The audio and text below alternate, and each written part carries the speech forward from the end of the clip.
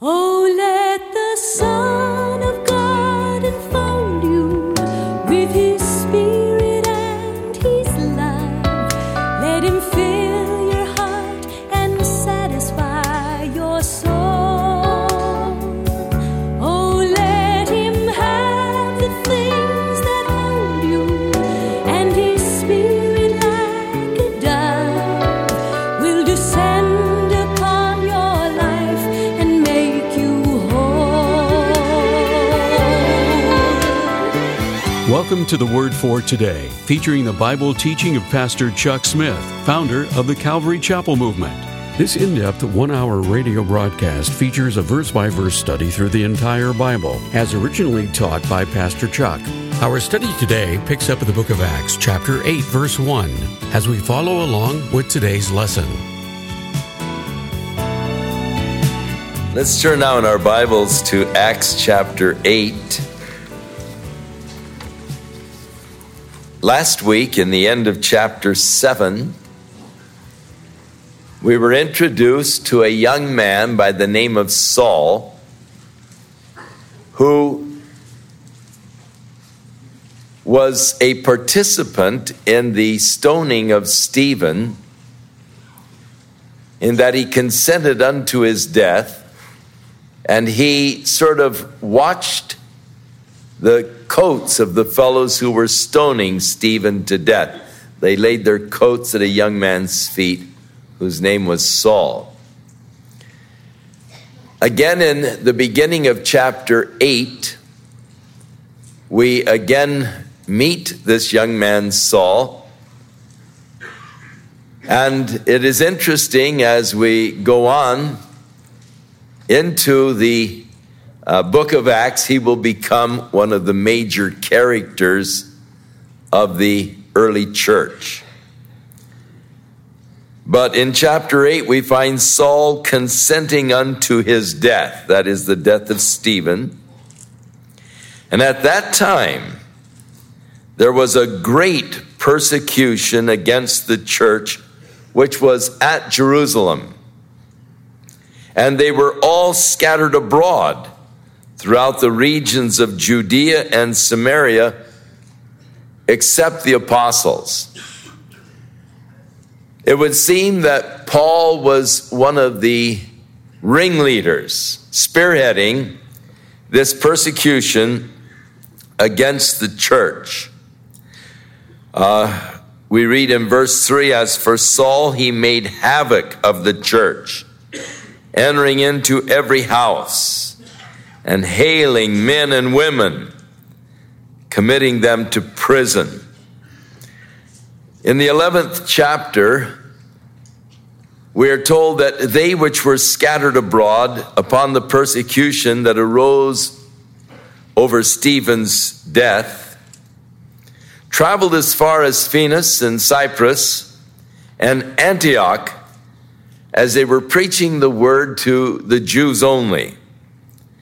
And some of them were men of Cyprus and Cyrene, which, when they were come to Antioch, spoke to the Grecians, preaching to them the Lord Jesus.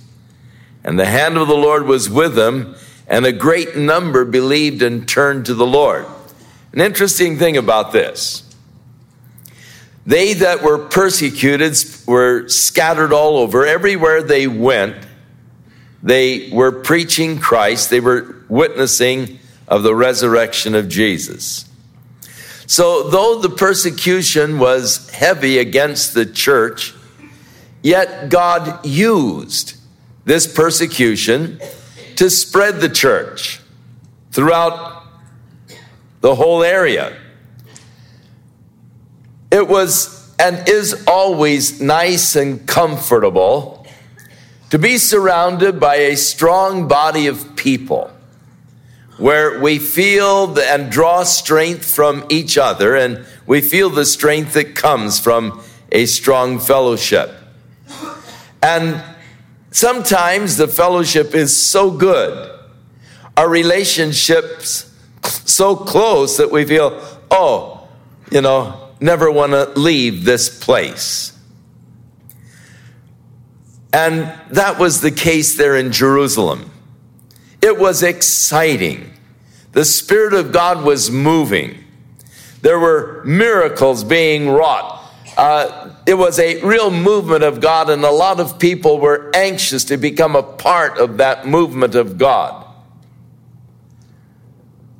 They were content just to stay there and enjoy what God was doing. God allowed the persecution in order that they might be spread abroad through the whole area, in order that the gospel might be spread as they had to flee the persecution in Jerusalem. And so God's hand was in the persecution. Now, they went to Antioch, and they preached at the beginning only to the Jews, but then later some came from Cyprus, and we know that Barnabas was from Cyprus. And they preached to the Grecians, or the Gentiles, and many believed. Now, as the work of God began among the Gentiles in Antioch, Barnabas then went to Tarsus, where Saul had more or less gone into a sort of just a state of secretion, in a sense. We'll get his conversion in chapter 9. And after his conversion, he came to the church in Jerusalem, but they really weren't too interested in him. He sort of got the brush off, the cold shoulder from the church in Jerusalem.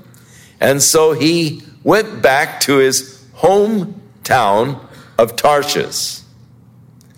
Now, Barnabas, who was active in this move of God in the Gentiles in Antioch,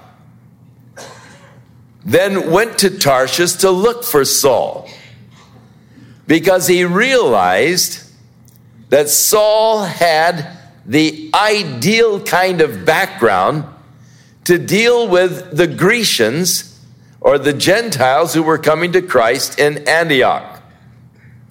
So finding Saul, he brought him to the church in Antioch, and Saul, and his name was changed to Paul, and Barnabas became really the spiritual leaders of this Gentile church in Antioch. You see, Paul grew up in Tarsus, and growing up in Tarsus, he became acquainted with the Grecian culture. However, being raised in a Jewish home and then coming to Jerusalem to go to school under the Rabbi Gamaliel, he became very versed in the Hebrew culture and in the Hebrew scriptures. So here you have a man well-versed in the scriptures, yet knowing well the Grecian culture. So he is able and ideally fit by the Lord to have this great ministry among the Gentiles, which we will read about in the book of Acts as we continue. But the thing that sort of interests me, Saul was one of the chief persecutors that caused the people to flee as far as Antioch, where the gospel was preached, and then later that's where Paul came back in order to begin his ministry right there in Antioch. So God has an interesting way of just sort of, working things around, and it's fun to watch God as he works these things. So he, through the persecution of Saul, the work was started in Antioch, which he later came back to become a key leader. In Acts 22:20, Paul is sharing his testimony to the Jews there in Jerusalem. He had come back to Jerusalem desiring to be there for the feast. He had collected from the Gentile churches support for the church in Jerusalem that was going through hard times financially. While he was there, James said, "Now, Paul, you're a controversial character." And even the Jews within the church had difficulty with Paul's liberty in Christ and his openness to share with the Gentiles. So James says, "Now look, Paul, we don't want you stirring up trouble. I mean, the people are suspicious about you, and also show them that you're a good Jewish boy. And we have a couple of young fellows that want to observe the feast, and they have to go through these purification rites, as Paul had to go through too. And they said, why don't you sponsor them? Because in going through the purification rites, you really couldn't work. You just had to sort of devote yourself fully to this purification bit so you could, and why don't you, cover their expenses so that when people say, what's he doing here? We can say, oh, well, now, good Jewish boy. He's actually covering the expenses of these other young fellows that want to observe the feast and all. So Paul, wanting to, and his sort of motto was, he told it to the Romans, live peaceably with all men as much as lieth in you. He says, when I'm with the Jews, I can be like a Jew. When I'm with the Gentiles or Romans, I can be like the Romans. I'm all things to all men, that I might gain the more. So he had that non-confrontive kind of a thing, just flow, it doesn't matter. Sure, I'll do that, But while he was there on the temple grounds, some of the Jews that had come across his path in Asia, where he had been preaching to the Gentiles, said, this is the guy that's preaching among the Gentiles. And he's a Jew. What's he doing here in the temple? And so they said he's brought Gentiles into the temple, which was not true. But they started beating him up. And the Roman guard that was there at the Antonia fortress saw the tumult down in the Temple Mount. They came down and they rescued Paul out of the hands of these irate Jews. So as they came back to the Antonia fortress, Paul was under protective custody of the Roman soldiers. As they got up on the porch there, above the Jews that were on the mount down below, Paul said to the captain, can I speak to them a minute? And he said, sure, go ahead. And so Paul said, hey, fellas, you're my brothers. I know where you're at. I was just like you. And he began to try to relate to them, because a lot of them had been students under Gamaliel with him. My classmates. I know how you feel. I felt that way once myself. And he went on to share with them, when the blood of the martyr Stephen was shed, I also was standing by and consenting to his death. And I kept the raiment of those that slew him. So Paul is trying to identify with them and let them identify with him so that he could share with them his wonderful conversion to Jesus Christ. In the 23rd or 22nd chapter, verse 3, as he began to talk to them, he said, I am verily a man, a Jew, born in Tarsus, a city in Cilicia, yet I was brought up in this city at the feet of Gamaliel. And I was taught according to the perfect or complete manner of the law of the fathers, and was zealous towards God as all of you are today. I persecuted this way unto the death. That is, those who had come to believe in Jesus, Paul persecuted them unto death, binding and delivering them into prisons, both men and women. And he said, I thought that I should do many things contrary to the name of Jesus of Nazareth, which I did in Jerusalem. And many of the saints I shut up in prison, having received the authority from the chief priests. When they were put to death, I gave my voice against them. I voted against them. I punished them, he said, in every synagogue. This is in his testimony to King Agrippa. And I compelled them to blaspheme. And being exceedingly angry against them, I persecuted them unto strange cities. Writing to the Corinthians, Paul said, for I am the least of the apostles and not really fit to be called an apostle because I persecuted the church of God. Later on, it bothered Paul that he had actually forced people to blaspheme the name of Jesus.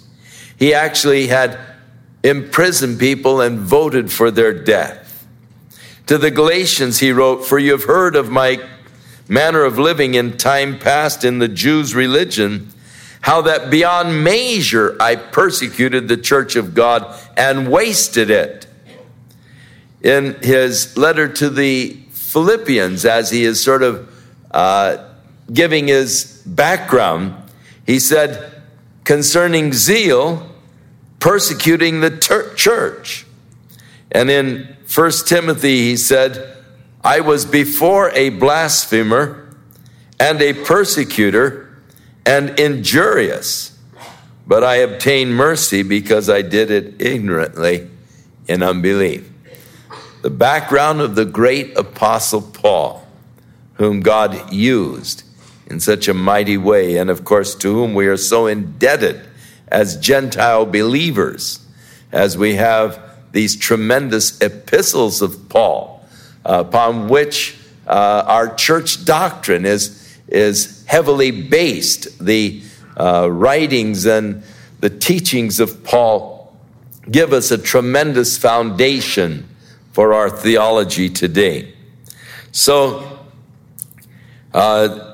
in chapter 8, we again get a little glimpse of him, of his persecution of the church. Chapter 9, we'll get his conversion on the road to Damascus. We read here in verse 2 that as far as Stephen is concerned, devout men carried Stephen to his burial and made great lamentation over him. It was a real shock to the church that Stephen, chosen as one of the 7 to a position of trustworthiness within the church, that he was stoned to death. Then Philip, during this persecution, verse 4, they were scattered abroad, went everywhere preaching the word. Verse 5, then Philip went down to the city of Samaria and preached Christ unto them. And the people with one accord gave heed to those things which Philip spake, hearing and seeing the miracles which he did. Now, here again, he is not an apostle. He was what might be classified a deacon in the church. His was originally not a spiritual ministry as much as it was just a taking care of distributing the church's goods, seeing that the people were taken care of. It's interesting how many fellows are in the ministry today around the country who were once the janitors here at Calvary Chapel. They were faithful in their ministry as janitors, and God opened up the doors for them, and today they are ministering for Jesus Christ around the country and having powerful and strong ministries. This past week, we had gathered with many of the leading pastors of the Calvary Chapels around the country. And interesting to see these fellows and to realize that once they were just the kids around here, picking up papers and doing the menial task, and now God is using them powerfully in the ministry. So here's Philip. Again, not an apostle, but yet faithful where God had placed him, and now God is using him in a very powerful way. God, through him, is working miracles, and the people are being attracted and drawn because of the miracles. And he tells us what was happening. For unclean spirits or demons, crying out with loud voices, came out of many that were possessed with them. And many who were taken with the palsies and that were lame were healed. And there was great joy in that city. You know, wherever God is working, one of the byproducts of the work of God is joy. What a joy it is to see God at work. I mean, just a thrill. And it's so wonderful to just see the hand of God at work. And so often through the New Testament, the result of the work of God's Spirit in a person's life is joy. It is interesting as Paul speaks of the fruit of the Spirit, which is love. The first characteristic of this love is, he said, joy. Just such joy. And so there was great joy in that city of Samaria. But there was a certain man, he was called Simon, which before time in the same city used sorcery. And he bewitched the people of Samaria, giving out that himself was some great one. He was sort of a mystic. He was able to do things that caused wonderment among the people. They all of them sort of held him in esteem as some, recognizing that there was some kind of spiritual powers about this man, to whom they all gave heed from the least to the greatest, saying that this man is the great power of God. He has God's power. And they had actually honored him because for a long time he had bewitched them with his sorceries. But when they believed Philip preaching the things concerning the kingdom of God and the name of Jesus Christ, they were baptized, both men and women. They were leaving their adulation and all of this Simon, and were being attracted to the ministry of Philip and were baptized, both men and women. Then Simon himself, this sorcerer, believed also. And when he was baptized, he continued with Philip, wondering as he beheld the miracles and signs which were done.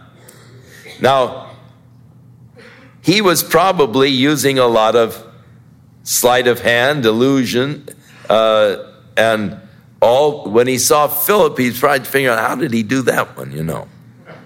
And it is interesting how that those fellows who are called magicians, of course, we all know that there's a trick to it, but they use the sleight of hand and all. They see a magician that does an interesting trick and they try to figure it out, and they actually sell the secrets to each other of how the trick is done. It's a marketable item. If you have a great trick and all, it's a marketable item among those who are practicing the art of legerdemain. So he was probably trying to figure out, now just what's he doing?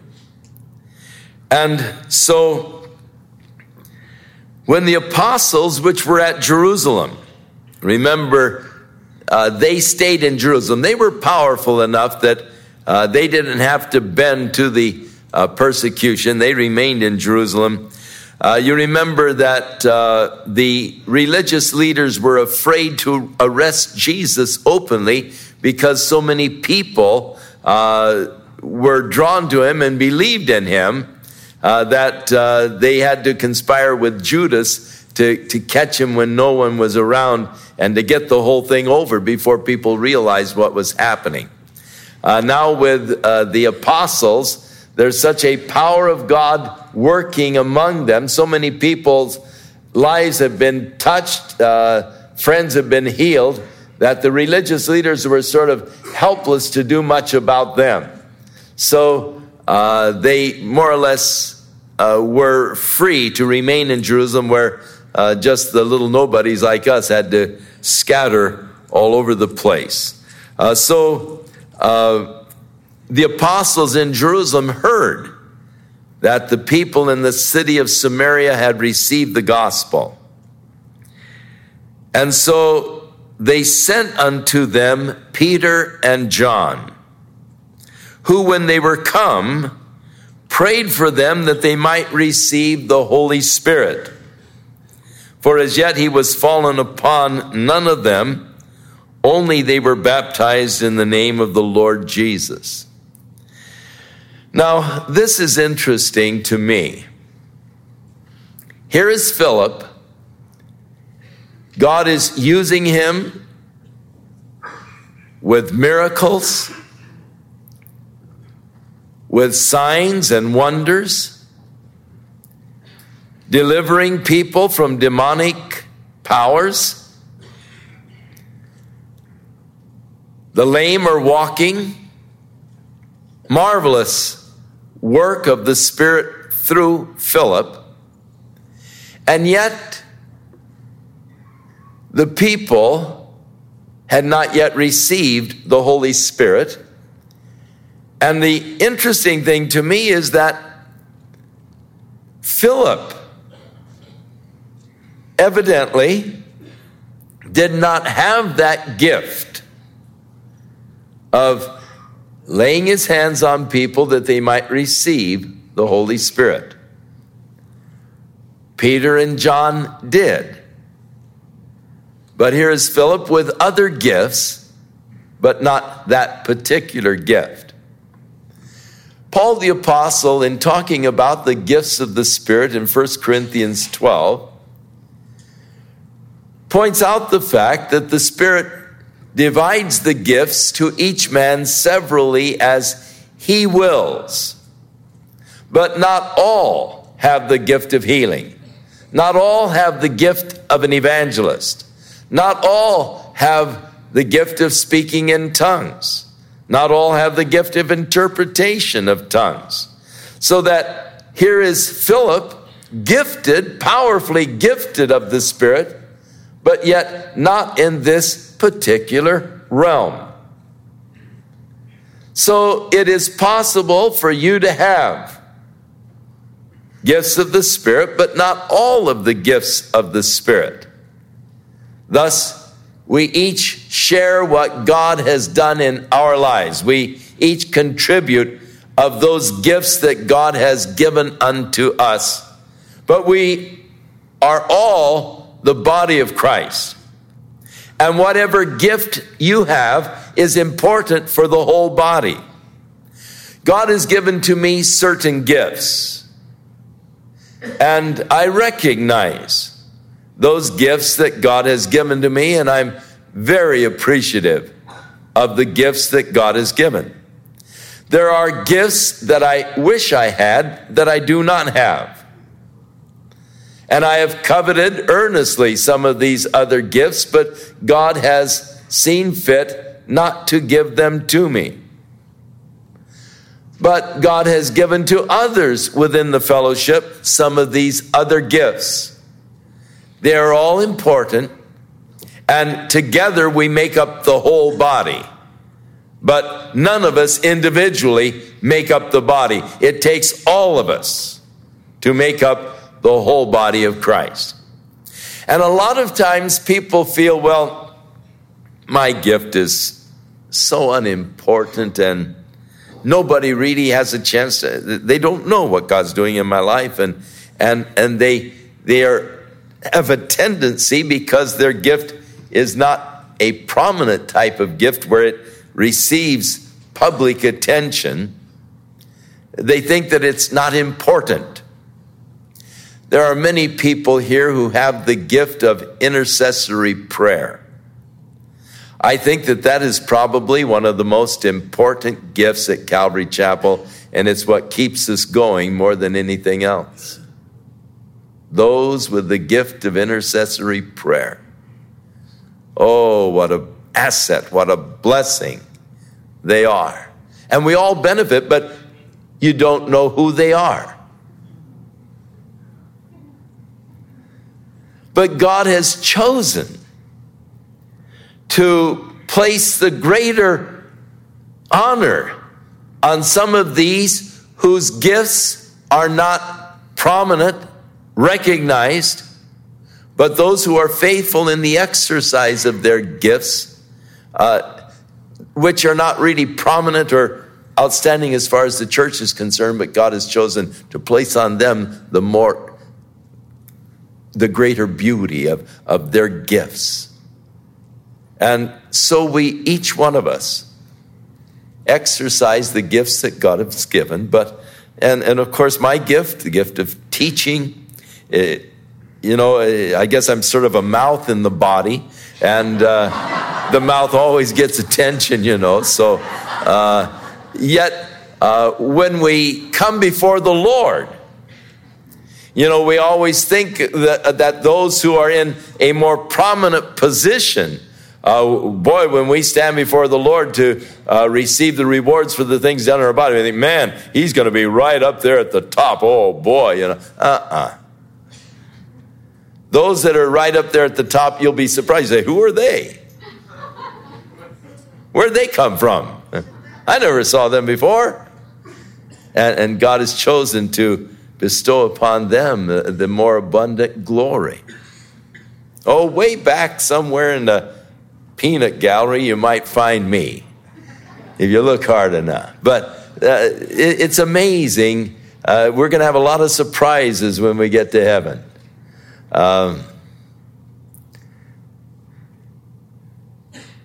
Jesus said, when you pray, go in your closet, shut the door, pray to your Father which seeth in secret, and your Father which seeth in secret will reward you openly. That day will come when God will reward you for the faithfulness in the exercise of that gift that he has given to you to benefit the whole church. So, Peter and John came. They had the gift of the laying on of hands that the people might receive the Holy Spirit.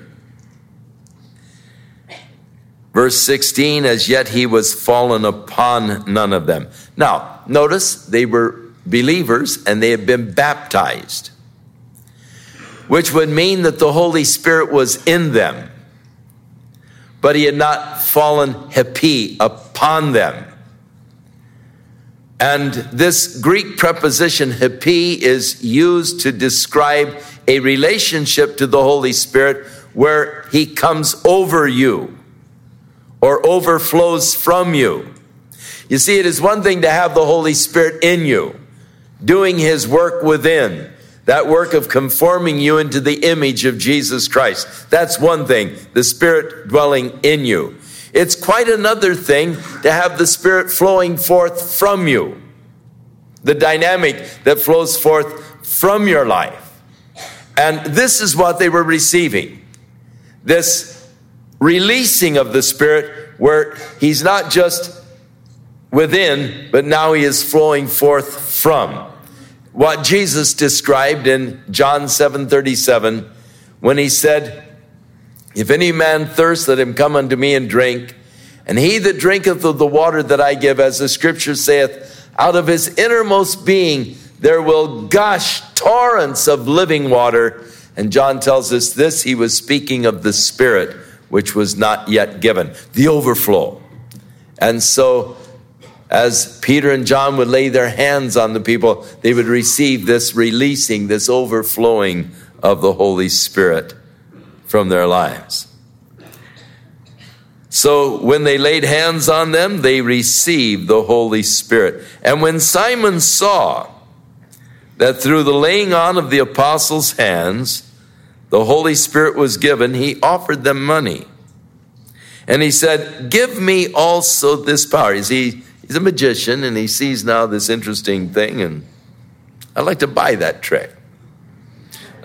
Give me also this power, that on whomsoever I lay my hands, he may receive the Holy Spirit. This is known as simony, from his name Simon. It became a curse in the church. That is, the buying of position, of power within the church. There was a period in the Catholic Church from about 984 to about the year 1012, where the office of the Pope was sold to the highest bidders. And they didn't last long in those days. The Pope's time in office were very short. And they were purchased, and there was open bribery and all. And they were selling the church offices. It was part of the Dark Ages. It's why they were called the Dark Ages.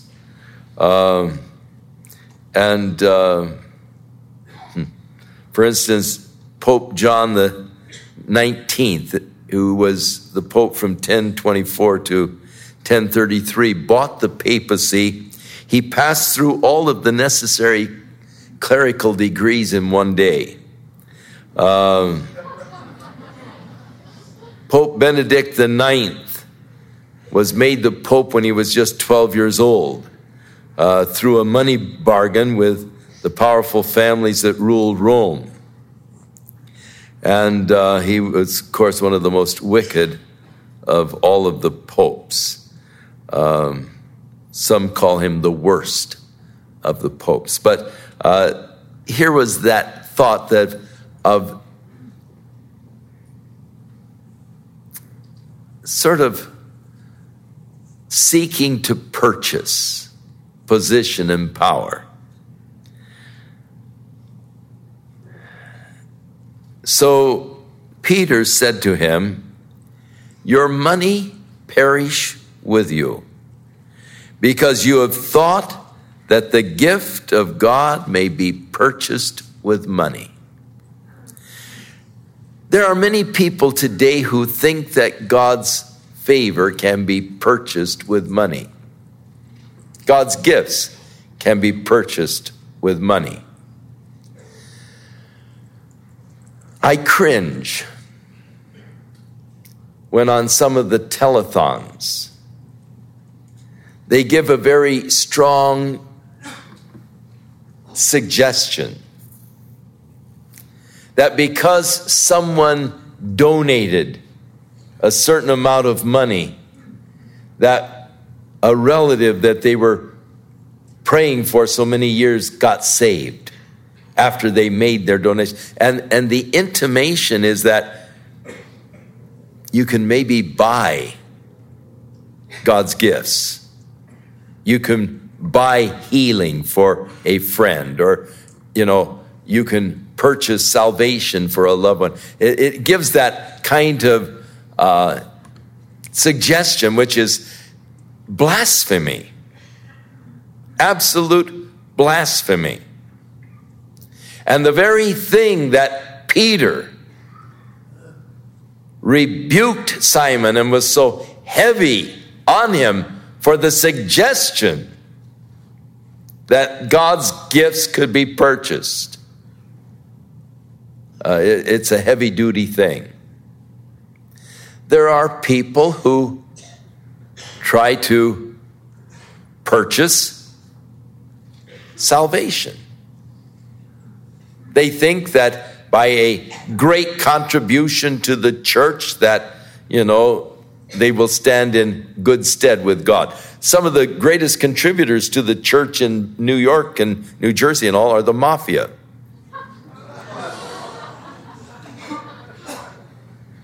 And they're trying to, I gave to the church, And unfortunately, the church sometimes sort of curries that. Not so. The gifts of God are not to be bartered. They're not to be sold. They're imparted by the grace of God as the Spirit sovereignly dispenses them. So Peter said, you have neither part nor lot in this matter, for your heart is not right in the sight of God. Now here's Peter exercising another gift, the gift of discernment of spirits. Here Simon was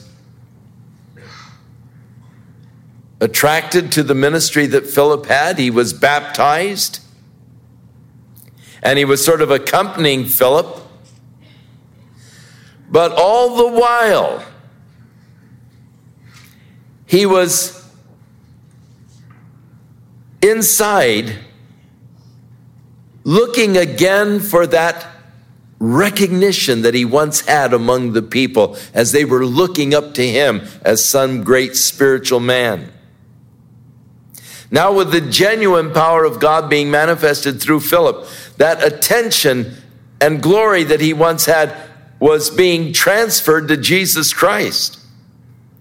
And so he's wanting again to have that kind of power over the people, thinking that he can maybe purchase it from Peter and John. But Peter discerns his heart. Your heart is not right in the sight of God. And so Peter said, repent, therefore, of this your wickedness, and pray God, if perhaps the thought of your heart might be forgiven. The motive. Why do I want these things? What is the motive of my heart? And that's something that we don't always know ourselves. For the heart is deceitful and desperately wicked, the scripture says. Who can know it? But God said, I search the hearts. And in searching the heart of this fellow Simon, it was full of gall and bitterness and in the bond of iniquity. Then Simon answered and said, pray to the Lord for me, that none of these things which you have spoken come upon me. And they, when they had testified and preached the word of the Lord, returned to Jerusalem and preached the gospel in many of the villages of the Samaritans. Going back to Jerusalem, they stopped in many of the villages preaching the gospel of Jesus Christ. So the angel of the Lord then spoke to Philip. And he said, arise and go toward the south unto the way or the path or the road that goes down from Jerusalem to Gaza, which is desert. And he arose and he went, and behold, there was a man of Ethiopia. He was a eunuch of great authority under Candace, the queen of the Ethiopians, who had charge of all of her treasury. So he was the treasurer of the nation. of Ethiopia. And he had come to Jerusalem to worship. There was a yearning for God, which is universal. And in his search and quest for God, he came to Jerusalem. And there he got the scriptures. And he was heading back towards Ethiopia, still searching. I do believe that God does honor the heart that is searching after him. And I believe that God will reveal himself to that honest heart that is truly seeking him. There are many interesting stories of tribal groups, people in remote areas of the world who, when the missionaries came to share with them the truth of Jesus Christ, the people have said, we've always believed in him, we just didn't know his name. God had revealed. And I believe that God is faithful to reveal himself to every hungry heart. God saw this man as he journeyed from Ethiopia to Jerusalem to find God. God saw this man in his disappointment in Jerusalem because the religious system had become corrupted. It had become commercialized. And he was going back to Ethiopia, not having found God. But God, willing that this man should know him, spoke to Philip up in Samaria in the midst of this marvelous move of God and commands him to go down to this road that goes from Jerusalem to Gaza. It goes through desert areas. And there when he arrived, he saw the chariot. And God said, join yourself to the chariot. And so as he came up to the chariot, he saw this man. He was reading the scriptures. He happened to have the scroll of Isaiah. And Philip asked him, do you understand what you're reading? And he said, how can I except someone guide me? And he invited Philip to come up into the chariot with him. And he said, who is the prophet talking about? Himself or someone else? The particular passage of Isaiah that he was reading was in Isaiah 53. And he was reading, he was led as a sheep to the slaughter, and like a lamb that is dumb before her shearer, so he opened not his mouth. In his humiliation his judgment was taken away. And who shall declare his generation? For his life is taken from the earth. That whole 53rd chapter, of course, is speaking of Jesus Christ. It's speaking of his death. He was wounded for our transgressions. He was bruised for our iniquities. The chastisement of our peace was upon him. With his stripes we're healed. In his humiliation, his judgment was taken away. He was reading this passage, Isaiah 53. Oh, fortunately, he's reading that one. No. You can read anywhere in the Old Testament and find Jesus. It says, Philip began at that verse and preached unto him Jesus, and you can do that with any verse in the Old Testament. You can start at that verse and preach Jesus, because the Old Testament is all about Jesus Christ. You do search the scriptures, Jesus said, for in them you think you have life, but actually They testify of me. But you won't come to me, Jesus said, that you might have life. Paul speaks about how the letter of the law killeth, but the Spirit gives life. Just a study of the Scriptures intellectually will not benefit you. You need the Holy Spirit to open up the Scriptures to your heart, to give you true understanding of the Scriptures. The natural man does not understand the things of God, neither can he know them, for they are spiritually discerned. But he which is spiritual understands all things, though he is not understood. I would take one of our junior high school children who have been studying the Bible and love the Lord fervently, filled with the Spirit, and I would trust their understanding of the Scripture much more than I would the PhDs who are teaching religion at USC. Because the natural man does not understand the things of the Spirit, neither can he know them. They are spiritually discerned. Jesus said that the Holy Spirit will teach you all things. And we need the help and the guidance of the Holy Spirit, because Jesus said when the Holy Spirit comes, he will not testify of himself, but he will testify of me. And as you read the Word with the enlightenment of the Holy Spirit, he shows you Jesus in the Scriptures all the way through.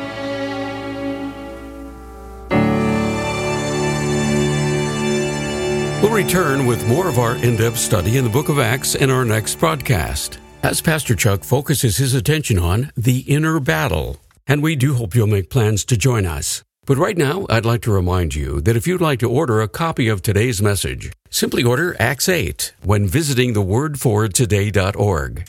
And while you're there, we encourage you to browse the many additional biblical resources by Pastor Chuck. You can also subscribe to the Word for Today podcast or sign up for our email subscription. Once again, all this can be found at thewordfortoday.org. If you'd like to call, our toll-free number is 1-800-272-WORD, and our office hours are Monday through Friday, 8 a.m. to 5 p.m. Pacific Time.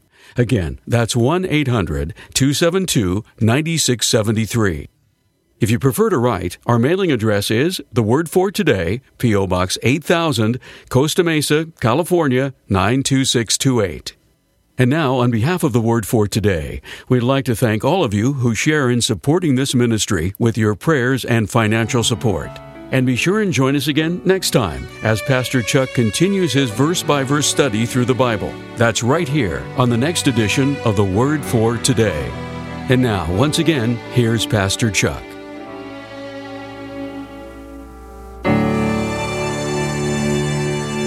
May the Lord be with you in this hectic week. South Coast Plaza on the Sunday before Christmas. What a zoo. And this week before Christmas is so oftentimes hectic. They're out of what you were planning to get, you know. And now it throws a whole new dilemma on this problem of giving the gift. But may the Lord see you through the whole malaise. And may the giving of the gifts to each other become secondary as our relationship with God is enriched and becomes more meaningful as we remember that God so loved the world that he gave his only begotten Son.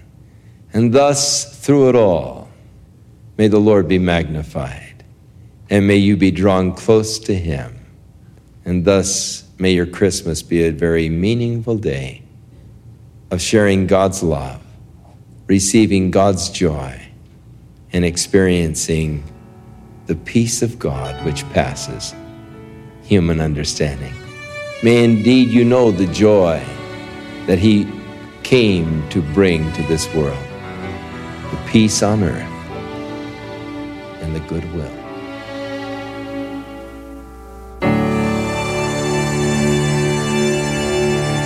This program has been sponsored by Calvary Chapel of Costa Mesa, California.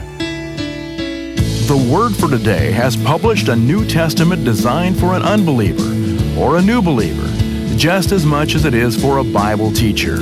Highlights include Pastor Chuck's commentaries that get right to the point on Scripture passages, Words of Christ in red for easy reading, an A through Z topical Scripture index covering over 250 topics relevant to life application, and a section that answers frequently asked questions such as, is there evidence of Christ's resurrection? And what's God's will for my life? So if you're looking for a Bible to give to a friend, or if you're a ministry that's been searching for a simple New Testament that does most of the teaching for you, then you'll enjoy the Word for Today New Testament with Pastor Chuck's commentary notes.